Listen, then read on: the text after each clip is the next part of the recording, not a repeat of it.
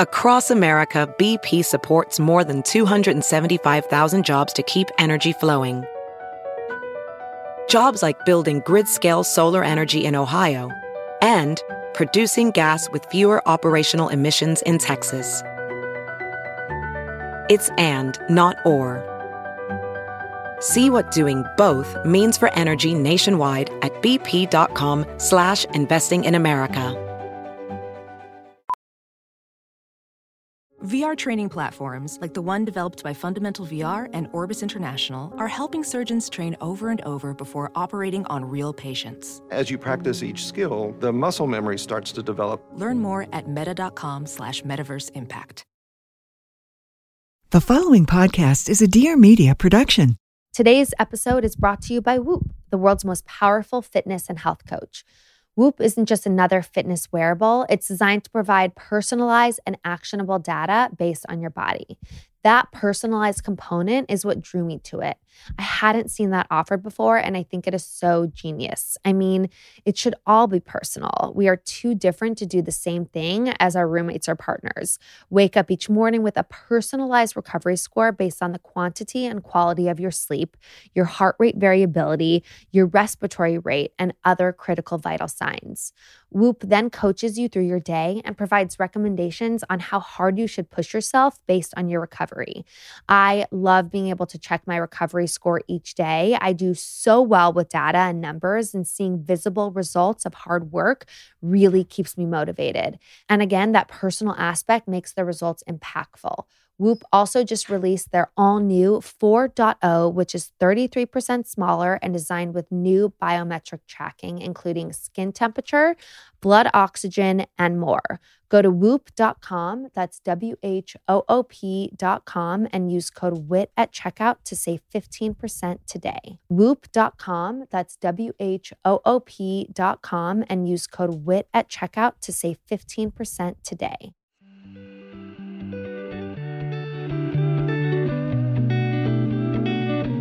Hey guys, I'm Whitney Port, and this is With Wit.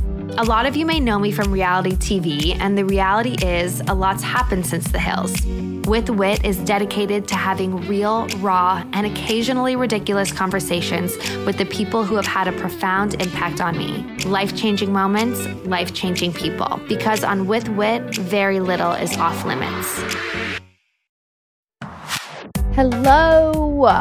Welcome back to me. I'm back home, back in LA. Feels so good to be back today. Yesterday, Monday, was not so good. I was super drained and exhausted from a weekend full of parenting after a week off of parenting. I feel like such a brat even complaining about that. 72 hours of full-on Sunny is a lot. It's just a lot. And he talks a lot now, and he asks me a million questions, and he says my name nonstop, and it's so cute, and I'm obsessed with him, and I'm obsessed with his little personality, and I want to talk to him nonstop, but he starts every question with, Mommy, Mommy, Mommy. It's like more like that, like one, Mommy, oh my God, Mommy. I'm sure a lot of you feel me on that, but he is such a little cutie.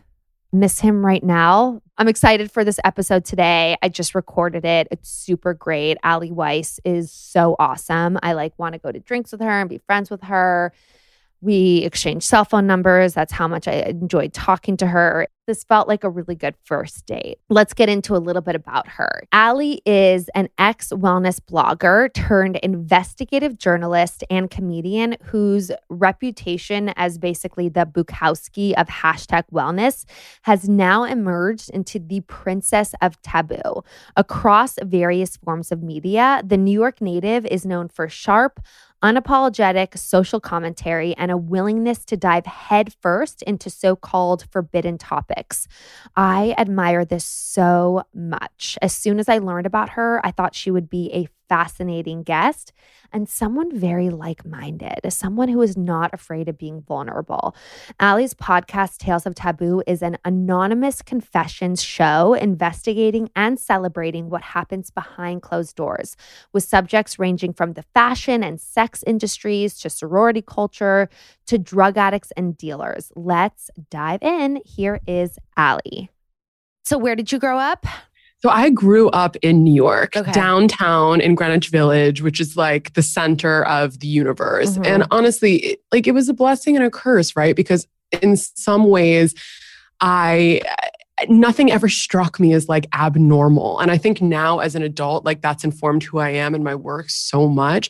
But just growing up in a place where like everyone is accepted for who they are, it was like utopia, despite the fact that like we had homeless problems and crack problems. And like it could be scary to walk to school. Like, and not to say it wasn't chaotic, but like within that chaos, there was so much like radical acceptance, which I think is a really beautiful thing and hard to find. Totally. On the flip side, I was like an adult by the time I was 15. Like I started clubbing when I was 15 years old. Same with my husband. So my husband is from New York too. And I feel like, I'm probably getting this wrong, but I feel like he said he did acid at like 13 years old or something. 100%. 100%.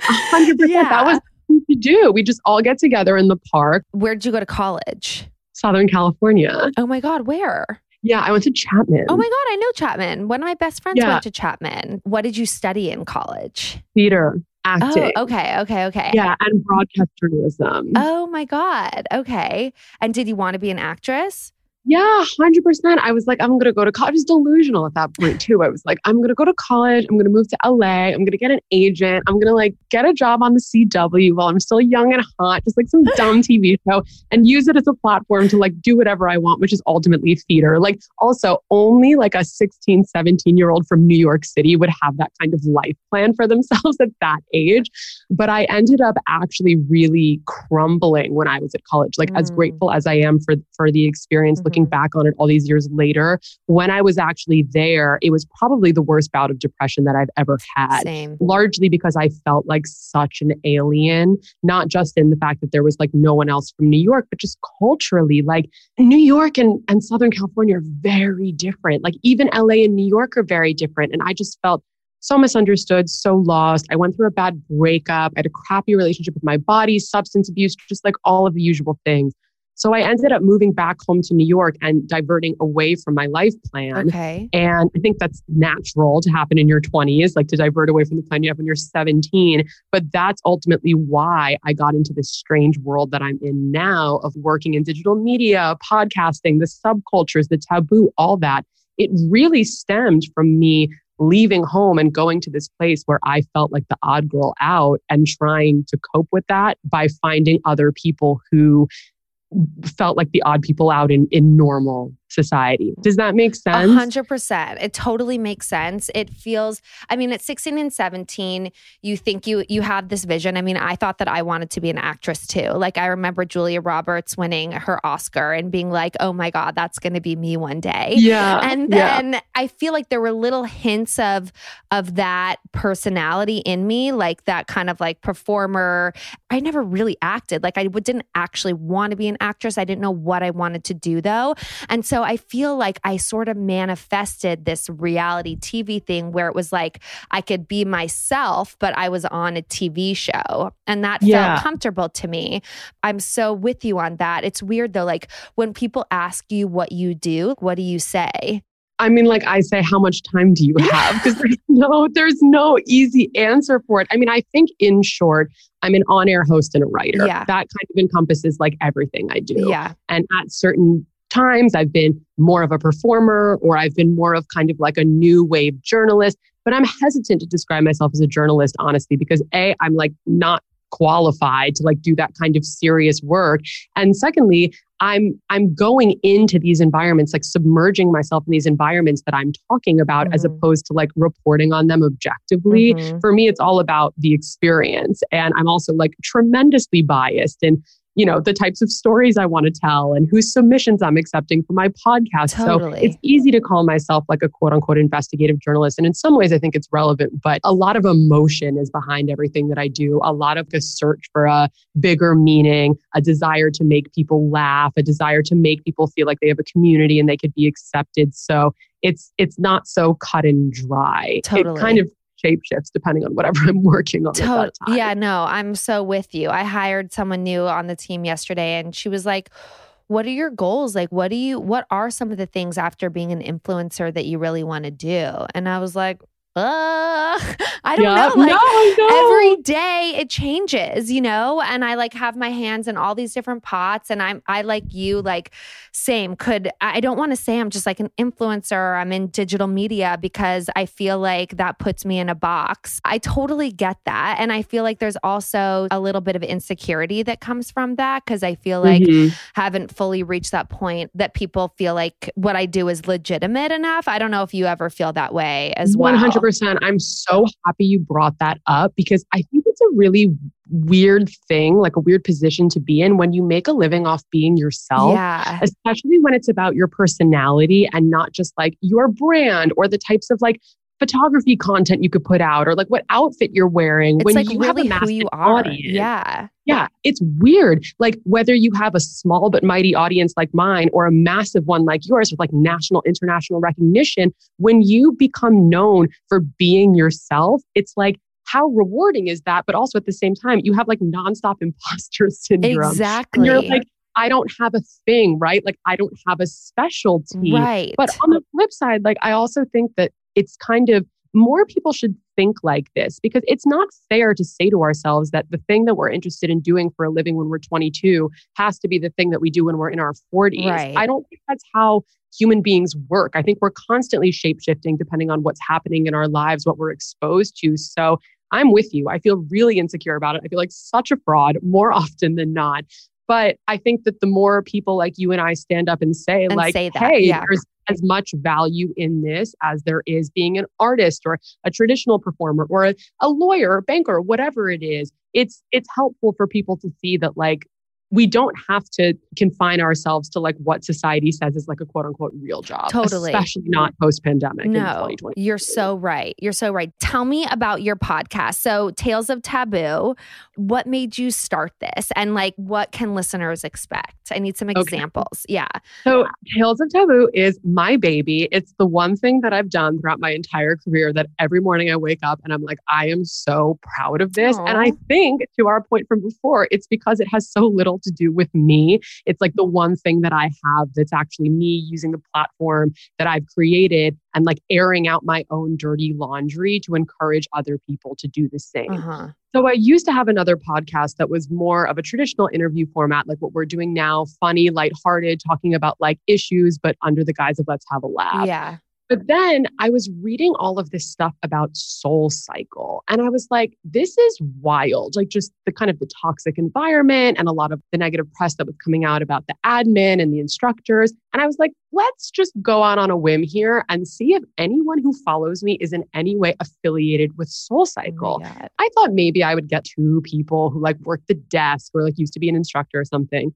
Dude, I got so many people who responded to me, who referred their friends, who friends of friends, putting out the good word. And all of a sudden I was like, holy shit. Like, sorry, am I allowed to person? Yes, so sorry, please. Totally be yourself. I was like, I have so much information here that I can craft an entire narrative. So that ended up becoming my first anonymous confessions episode, where instead of just interviewing someone, I turned my audience into my interview subjects. And in order to make them feel comfortable sharing these secrets with me, I mean, a lot of them like broke NDAs and stuff because they really needed someone to talk to. Yeah. I allowed them to be anonymous. And that still to date is my most successful podcast episode ever. Oh my it God. blew up. I have to listen to that. My first employee used to work the desk at Soul Cycle, and she could probably she probably has a million stories, but she did not love it. So you had all these people talking about their experience, and they didn't say who they were. Did you have to change their voices and stuff, or they didn't care about that? No, some of them sent me voice notes and others sent written submissions. And that's the option, the 2 options that I give my listeners now. If you don't feel comfortable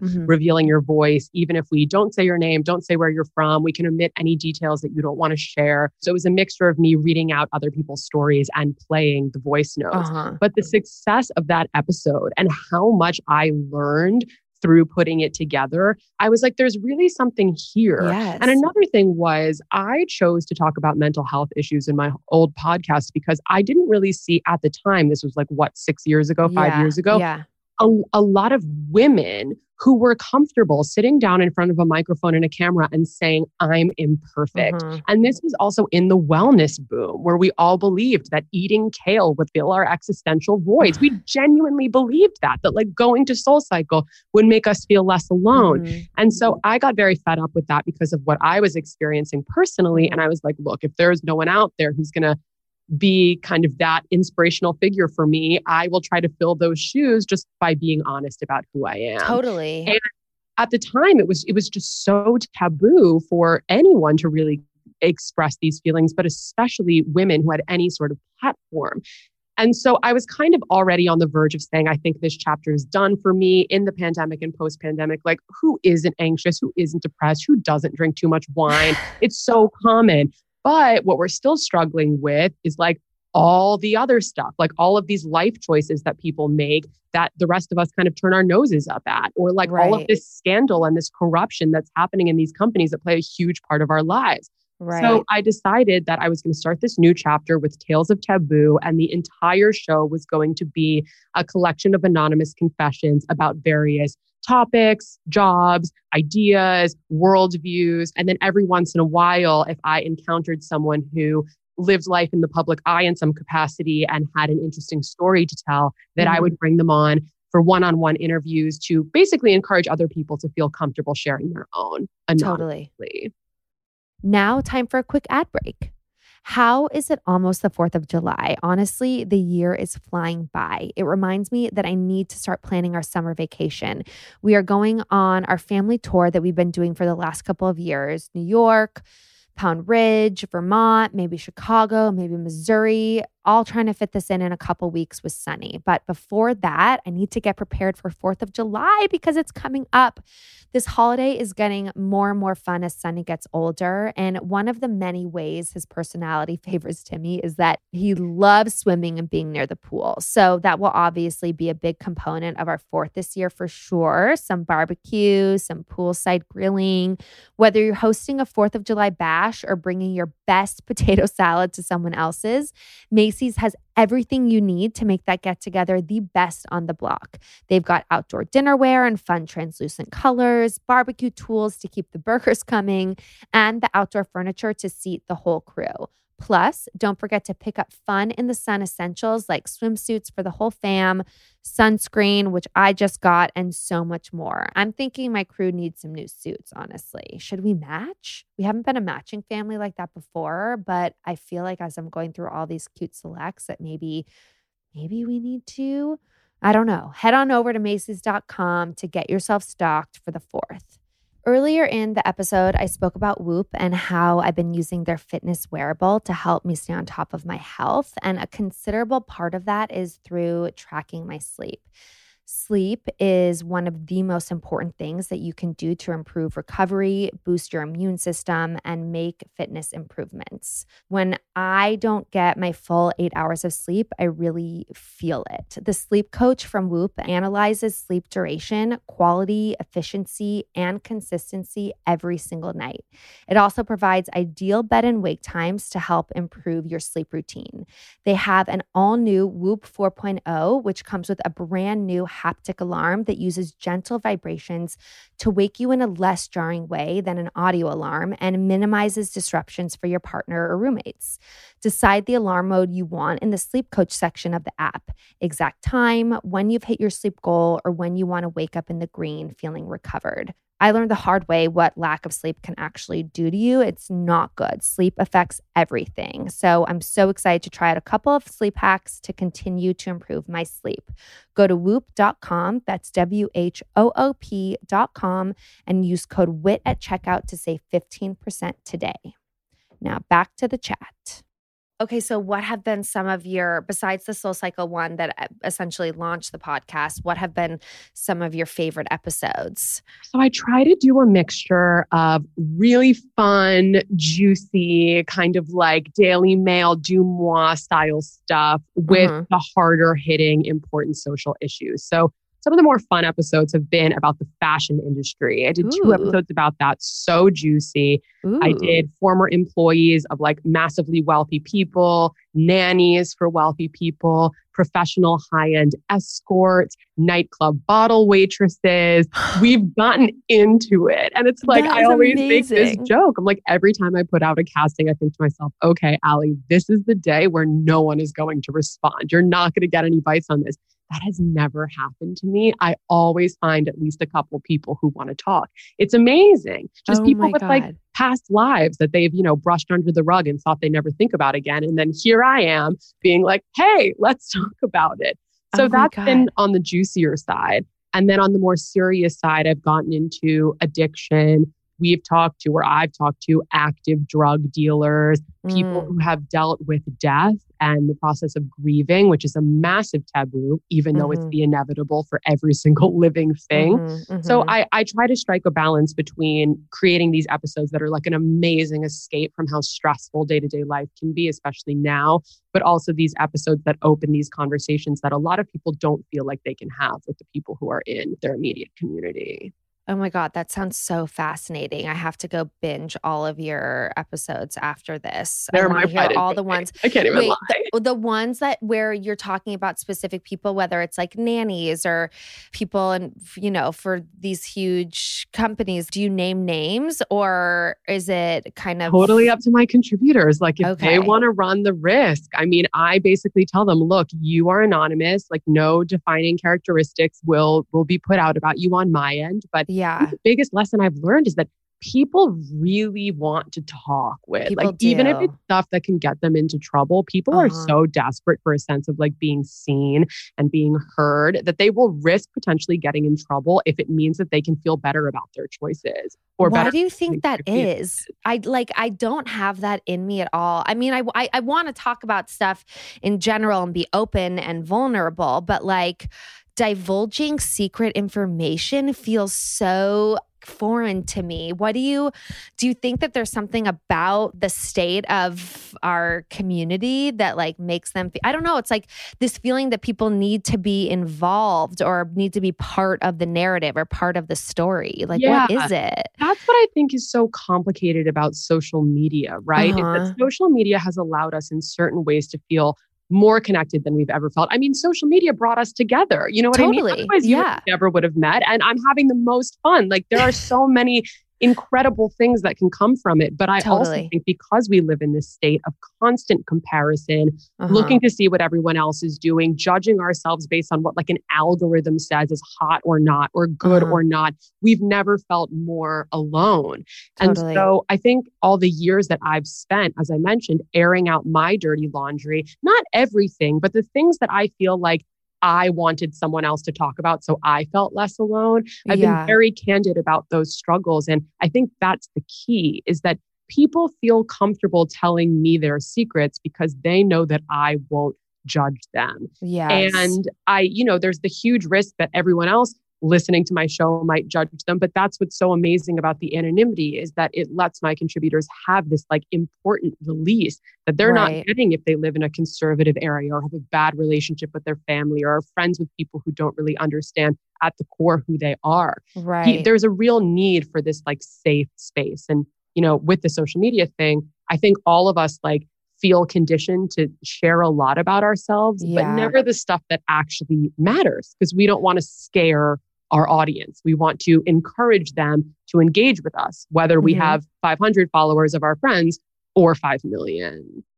I already feel so comfortable talking to you, and I can see how people feel this comfort and this willingness to open up. When you started talking about your mental health and like your struggles with mental health, first, like what were they and what ended up helping you most in working through them? Yeah. So I think that the biggest thing for me, and this is another taboo that I keep saying I'm going to talk about in like a solo episode, and I just haven't gotten around to it yet, which is classic, but I have had ADD for my entire life. And ADD, when we think about it, is like something that affects like hyper school children whose knees bounce and who can't pay attention and they get extra time on tests. Or when you're a young adult, you get to take Adderall and everyone wishes they could take Adderall. Right. Living with ADD sucks. And I'm not going to take up this whole episode and like get into a whole spiel about it. But adult ADD is something that is not spoken about. And there's so many other things that come from that. Like a tremendous sense of anxiety at not being able to control your brain. Like depression and anxiety often live hand in hand. And so I feel like I didn't get diagnosed with ADD until I was 25? Oh, no way. Oh, late. So I botched school. This is why I couldn't go to the college I wanted. I was terrible in high school. This is why I discovered the theater. I just couldn't do school. And no one got it because they were like, you're great at talking. You're an excellent reader. You're an excellent writer. You're just clearly not trying hard. And I'm like, no, you guys don't understand. Every day I'm crawling out of my skin. Right. So what was horrible about that was not just like the physical symptoms of crawling out of my skin or not being able to control my emotions or my impulses, which were all like a big thing, but really not knowing what was wrong with me. I was like, I don't feel good. I don't feel well. And I feel different from everybody else. What's wrong with me? So finally, I got diagnosed and I got to go on medication, but that didn't like make it go away, my anxiety or my ADD or the depressive feelings. I think that the common thread here and like what attracted me to wellness in the first place was like, I was doing all the things we're told we should do. Go to a psychologist, go to a psychiatrist, exercise, eat right, take care of yourself. I approached wellness out of desperation, but how many people approach wellness out of desperation is actually why wellness is problematic. Right. So to answer your last question, there were certain things I did in all those years of exploration of wellness that like did help me temporarily. And there are wellnessy things I do now that I'm totally dependent on as part of my self-care routine. But ultimately, the only thing that actually made me feel better was finding a sense of purpose. Like you and I were saying earlier, we don't quite know like what we want to do in the long term. You can feel very stuck in this space of being online. What do I do in the long term? But in doing this podcast and in doing my woman on the street videos and meeting strangers, telling stories in like fun and performative way, I found something that gets me out of bed, even when I'm like, you couldn't pay me $10,000 to get out of bed this morning. And that's really the only thing that helped. I didn't find a solution. I didn't wake up one morning and go, yay, like 20 years of therapy, I finally feel better. I don't, but I found ways to combat it like for the long haul that actually have nothing to do with what we see as traditional wellness. Right. That makes sense. I know. I feel like there's so many things people tell us to do, and especially having this podcast, you hear them all, right? There's the few things, like you said, that come up over and over. The meditation, therapy, eating right, working out, self-care, taking time for yourself or whatever.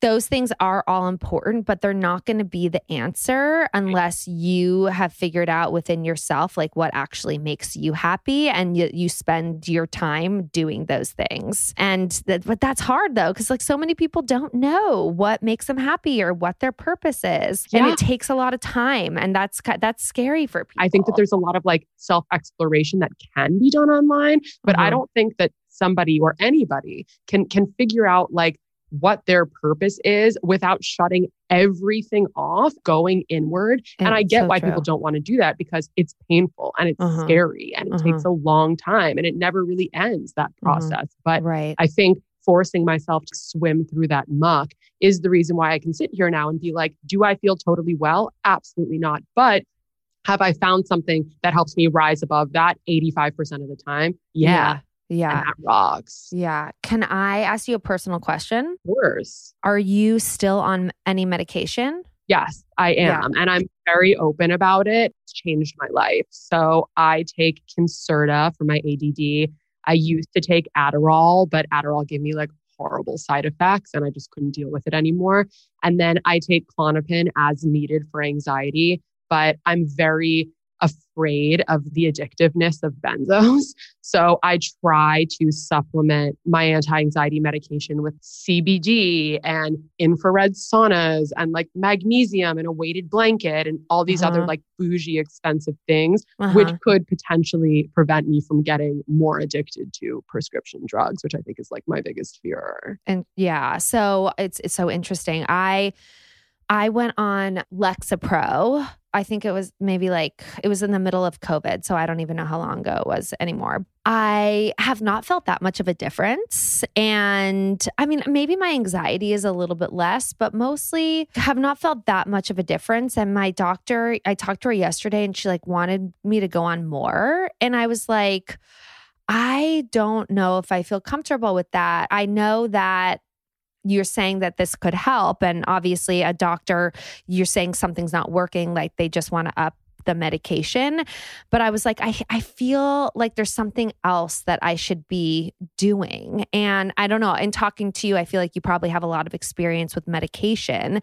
And I'm just like, should I even be on this? I don't know. I'm kind of, not that I should ask you these questions. We've literally known each other for a doctor. Yeah. I should get a t-shirt that says, trust me, I'm a doctor. At this point, I actually am. Yeah.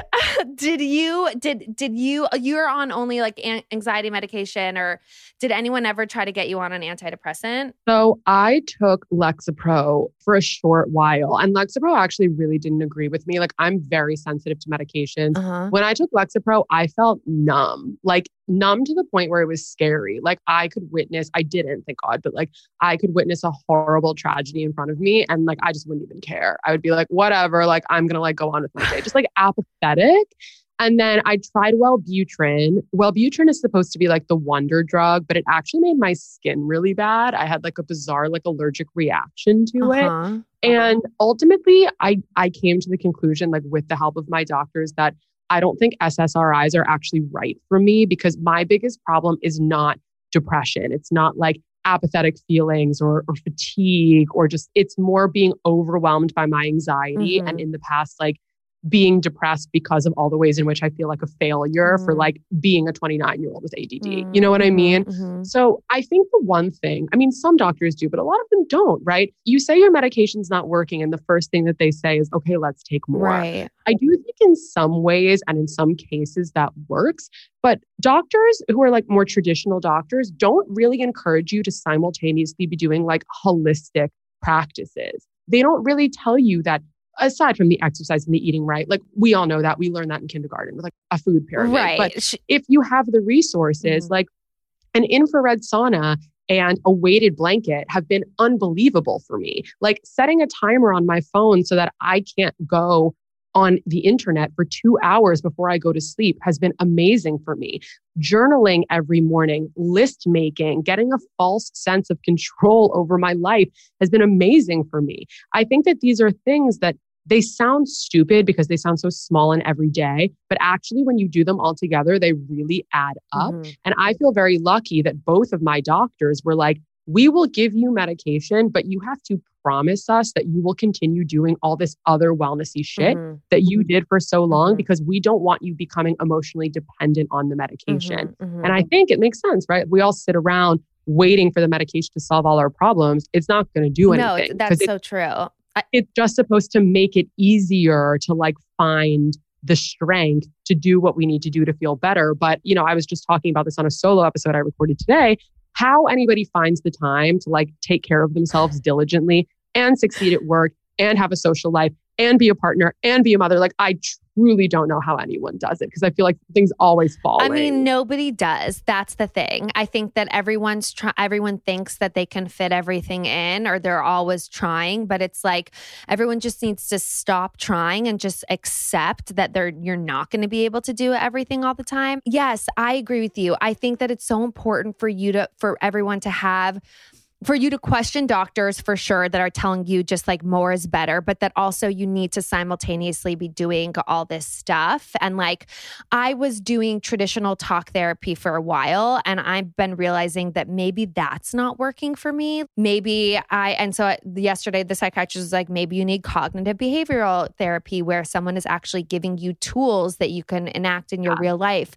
Because I hate just listening to myself. Like I sound like an entitled brat. I mean, same. That's like my whole brand is just me being so self-indulgent. Exactly. And like everyone in my family rags on me for it. And I'm like, thank God they do, because someone needs to. Honestly, and even when my husband does, he's like, he won't say this out loud because I'm so sensitive, but I know he thinks it, like that I'm so narcissistic. And then I get sensitive about it. I'm like, no, I'm not, like, how could you say that? Like, I love everybody. I'm there for everybody. Conversation is so familiar. Just me being like, I'm such a good friend. I'm so present. I'm such a good listener. I really care. And they're like, yes, but you also focus on yourself like 20 hours. I know. But then I'm also like, wait, I should be focusing on myself all this time. Right. Like, I need to listen to myself. I need to set boundaries. So it's all that balance, right? It's all like, not to say, I don't really love the word balance, but it's constantly just like rechecking yourself and being like, okay, stop trying to do it all in one day. Like, stay in the moment and just for me, it's just like do what needs to get done in that moment and try not to have anxiety about everything else that needs to get done and how those things are going to affect your self-worth. It's just so complicated. Living life in 2022 is so freaking complicated. Even if you do nothing, it's so hard. Like, just getting through every day is so hard. And the expectations of real life versus digital life versus what's happening on the news versus having an identity crisis. I mean, it's insane. Yeah. And I love what you just said. I think you're so right. And more people need to think this, and I need to become more comfortable with the idea of just kind of throwing your hands up and being like, I just can't. It's not like defeatist. Yeah. It's not defeatist. I'm not a failure. It's just that I can't because no one can. Yeah, it's causing me too much stress. Like, it's not worth it. Now, time for a quick ad break. I am obsessed with jewelry. What woman isn't? I mean, not to generalize, but as soon as layering became such a hot trend that has not gone away, I became free to nurture this obsession. My latest brand obsession is golden. They have the design everybody wants, such as that perfect simple chain necklace to wear everywhere. Their mission, make it by hand, make it personal, make a difference, creating connections and giving back through every purchase. With Golden, you can personalize various styles. Modern personalization options allow you to create a piece that tells your story. There are a million ways to make it yours. Each piece is handmade just for you. Choose your metal, size, and personal inscriptions to be hand-stamped by their makers. Every piece comes with letterpressed, gift-ready packaging, a handwritten note, and jewelry care kit. They offer a happiness guarantee. Golden believes in empowering through craft by providing local craft workers in the Pacific Northwest with jobs working within a process that reduces waste, recycles scrap, and increases material sustainability. They donate 10% of all profits and more through special collections to organizations that support our core causes of education, liberation, and community building. And Golden is female-founded and run with a workforce consisting of 80% women.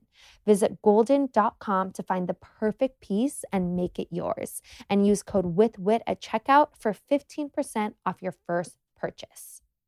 So I've touched on some of the reasons why I love using Whoop and why I'm excited that they're a partner here, but I really want to stress that it's not just for serious athletes. Being a mom, a wife, an entrepreneur, and just human woman is hard work, and Whoop helps me track my daily activity outside of just the gym. I'll get credit for all of the moving I do during the day, even if I don't immediately classify it as working out. Whoop is a wearable, but unlike other wearables, Whoop is designed to help you optimize your performance based on your sleep, your daily recovery, and your activity habits. It tells you when you're primed for a big day and when you should chill out a little. I love knowing when I'm ready to go, but I also appreciate it even more when Whoop tells me to take a rest day. It sets exertion targets based on your body, not your friend's bodies, not your trainer's body, not some statistical body index. Burnout is a really popular term in our society right now, and it isn't just from physical exhaustion. Stress plays a part in both your mental and physical health, and Whoop is designed to measure the impact that stress has on your day-to-day living. Go to whoop.com, that's WHOOP.com today and use code WIT at checkout to save 15%. Now back to the chat. A lot of it obviously is like destigmatizing narratives, a lot of what you talk about. And there's one specifically that I want to talk about because I haven't really heard anybody talk about this before. Yeah. And this was that you shared your decision to have an abortion. And Yes. I find that so admirable as someone that has been really scared of saying certain things about like the women's journey, about being pregnant, about breastfeeding, about disliking it, not feeling myself. I'm just so curious, like what made you want to share that? And like what was the situation? Can you get into that a little bit? Yes, of course I can. Okay. First of all, I just want to extend a sincere thank you because you are one of the only hosts whose shows I've gone on who's actually asked me about this. So many women who, I don't want to name names, but there are so many women out there who promote themselves as having like really like raunchy or open-minded or feminist shows, having honest conversations that have checked out my work and know that I've talked about this, but don't want to talk about it because of what you said earlier. They don't want to like make anyone in their audience feel isolated or they don't want to lose listeners. And that kind of thinking is so detrimental because the reason that I chose to talk about this in the first place is because when I was accidentally pregnant and I knew I wanted to have an abortion simply because I knew I wasn't ready to be a mom, I went online as anyone would, like looking for first person narratives, looking for personal essays, just getting a sense of what I can expect. And there was nothing. Every essay I found was somebody who was like, sure, they were liberal minded and they were like pro-choice, but it was so sad. And so I couldn't have this baby for X, Y, and Z reasons. My circumstances were so unfortunate. And I was like, we know that millions of women a year get an abortion. So there must be tons of people out there who simply don't want a child, period. But we don't feel as though we have permission to admit that. The same way that like, I've never had a baby, but I know for a fact that so many women out there are uncomfortable with their bodies during pregnancy, have postpartum depression, don't like breastfeeding, feel like they lose themselves in motherhood. Motherhood isn't like cracked up to what they, or isn't up to what they thought it would be. You know what I'm trying to say? These women's issues, it's like we are given this narrative that if you don't embrace being a mom, like something is defective with you. That's so true. And so there's no part of me that wanted to speak about this and potentially get bullied or feel isolated or have people tell me that I was going to like rot in hell. Regardless of whether or not I take that stuff seriously, it still hurts when it's coming from enough people. But I thought to myself, if I have the privilege of having this platform where I can talk about kind of whatever I want and people are going to be down for it in my little bubble, but also talking about abortion or talking about mental health or any of these issues that we're kind of hushed as women from talking about, if I know that talking about these things is only going to better my career and expand my audience and earn me the trust of the people who choose to engage with my work, I almost have no choice. I almost feel like if not me, who? I honestly feel the same. It took me a little while to get there. I think it's like you have to kind of go through putting it out there first and then you realize how amazing and fulfilling it is to put it out there. But like when I had one of my first miscarriages, I was like relieved. And I felt like a monster for feeling that way. I didn't feel, you're supposed to have a miscarriage and be super sad. And like, you just all these things that you are told or subconsciously told that you're supposed to feel. And like, I was relieved that I wasn't having a baby. And I felt, oh my God, how could I ever talk about that? And then I did. And people were like, oh my God, thank God. Thank you. Yeah, there were not more definitely respond to like the pregnancy breastfeeding scenario. Less have been as open in validating me in like the miscarriage and relief situation, which is totally fine. Yeah. I wonder if that's how when you started to talk about about your abortion, like did you get a huge level of support? Did you get a lot of feedback from people being like, me too? I did get a massive level of support. I feel very like #blessed that it actually was as positive as it was.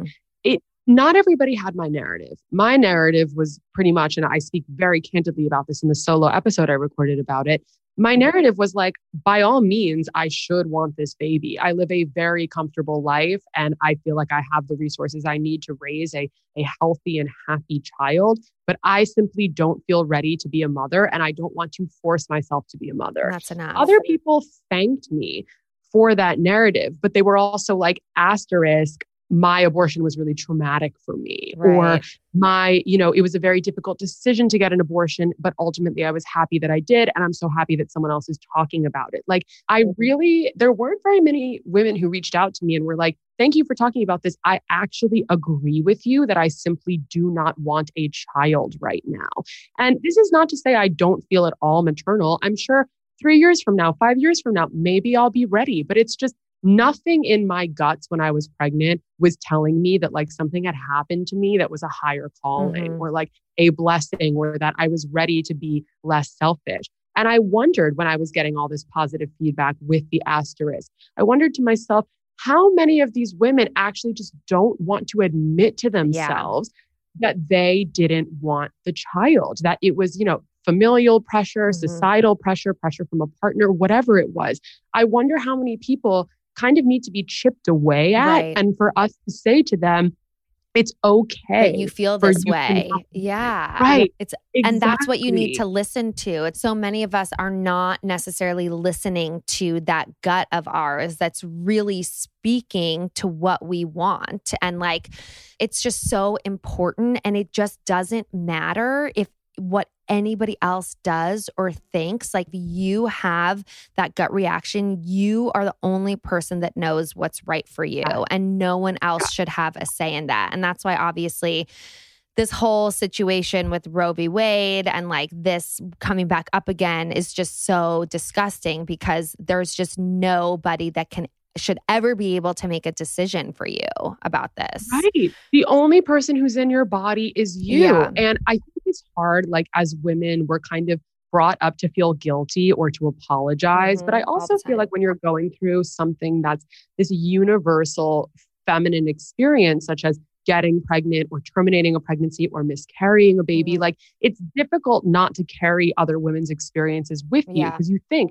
how many people out there have been desperately trying to get pregnant and can't? How many people wanted a baby and then got one and had to terminate it because they couldn't afford it? You know what I mean? How many people would have a miscarriage and it would absolutely destroy them, ruin their relationship? Like it's hard not to think about those things. And I struggled with that for months. But I think the conclusion I finally come to is we can feel like bad and we can feel sorry, but at the same time, we can only make the choices that are right for us. Like I had someone in my life give me a really good analogy and say, if someone offers you a cup of tea and you don't want the cup of tea, you don't have to take it just because there are people in the world who are dying of thirst. That's obviously a very tragic situation that we all think about. But if you are not thirsty or you don't like tea, you shouldn't take it just because you feel obligated to other people. Again, that tea is only going inside your body. And then you're living life for other people. And that's then why you're depressed or anxious or whatever, because you're not aligned. You're not living your life based on what you really want. I think that's really amazing. Likewise, have not heard people talk about, obviously I hear the abortion conversation is out there, but I haven't heard anyone with coming out with their specific story. And I'm sure, like we were saying, there's tons of women in our little circles that have felt this way and done this and not talked about it because they're too afraid of what everybody else is going to think. And like, they have a right. Obviously, we all have a right to our own secrets, and you don't have to share this stuff. And we're not like looking down upon you if you are not honest about your feelings. But I think the message is just like internally to really just listen to yourself more and let your own voice be the most important one. My only hope is that people who listen to the episode and who feel moved by it in some way choose to share it with people in their lives, whether it's, somebody who's sending it to a friend that they have who's pregnant and scared and confused, or someone posting it on their social media channels. This is the kind of situation where word of mouth is so helpful, because I think that the best way to make someone feel a certain way or show them that there are options is to offer them the material, but not force them to take it. Totally. You know what I mean? And so somebody being offered my solo episode about my abortion, or the collection of anonymous confessions about other abortion experiences that I collected, I don't need someone to listen to these episodes and say, yes, Allie, I agree with you 100%. I've lived your experience. I feel you. But in listening to that, I want them to at least think, or at least realize that there are other people out there who have experienced one slice of a very large, complicated cake. And, I think at the end of the day, I think we as women need to be more comfortable with this idea, as you mentioned, that everybody is only responsible for their own bodies, that we have a right to treat our bodies how we want to treat them. And it says nothing about feminism. It says nothing about womanhood. It says nothing about the progress of feminine, females in society, feminine energy, whatever. It's literally just personal decisions. And I think we need to stop feeling so entitled to other people's decisions. No, you're so right. You're so right. This has been so awesome. So fun. I was so excited to talk to you, but I had no idea we would get into this much. Yeah. And I'm just walking away from this feeling really seen. So thank you for giving me the same thing that I try to give to my listeners. Oh my God. Thank you. I love this.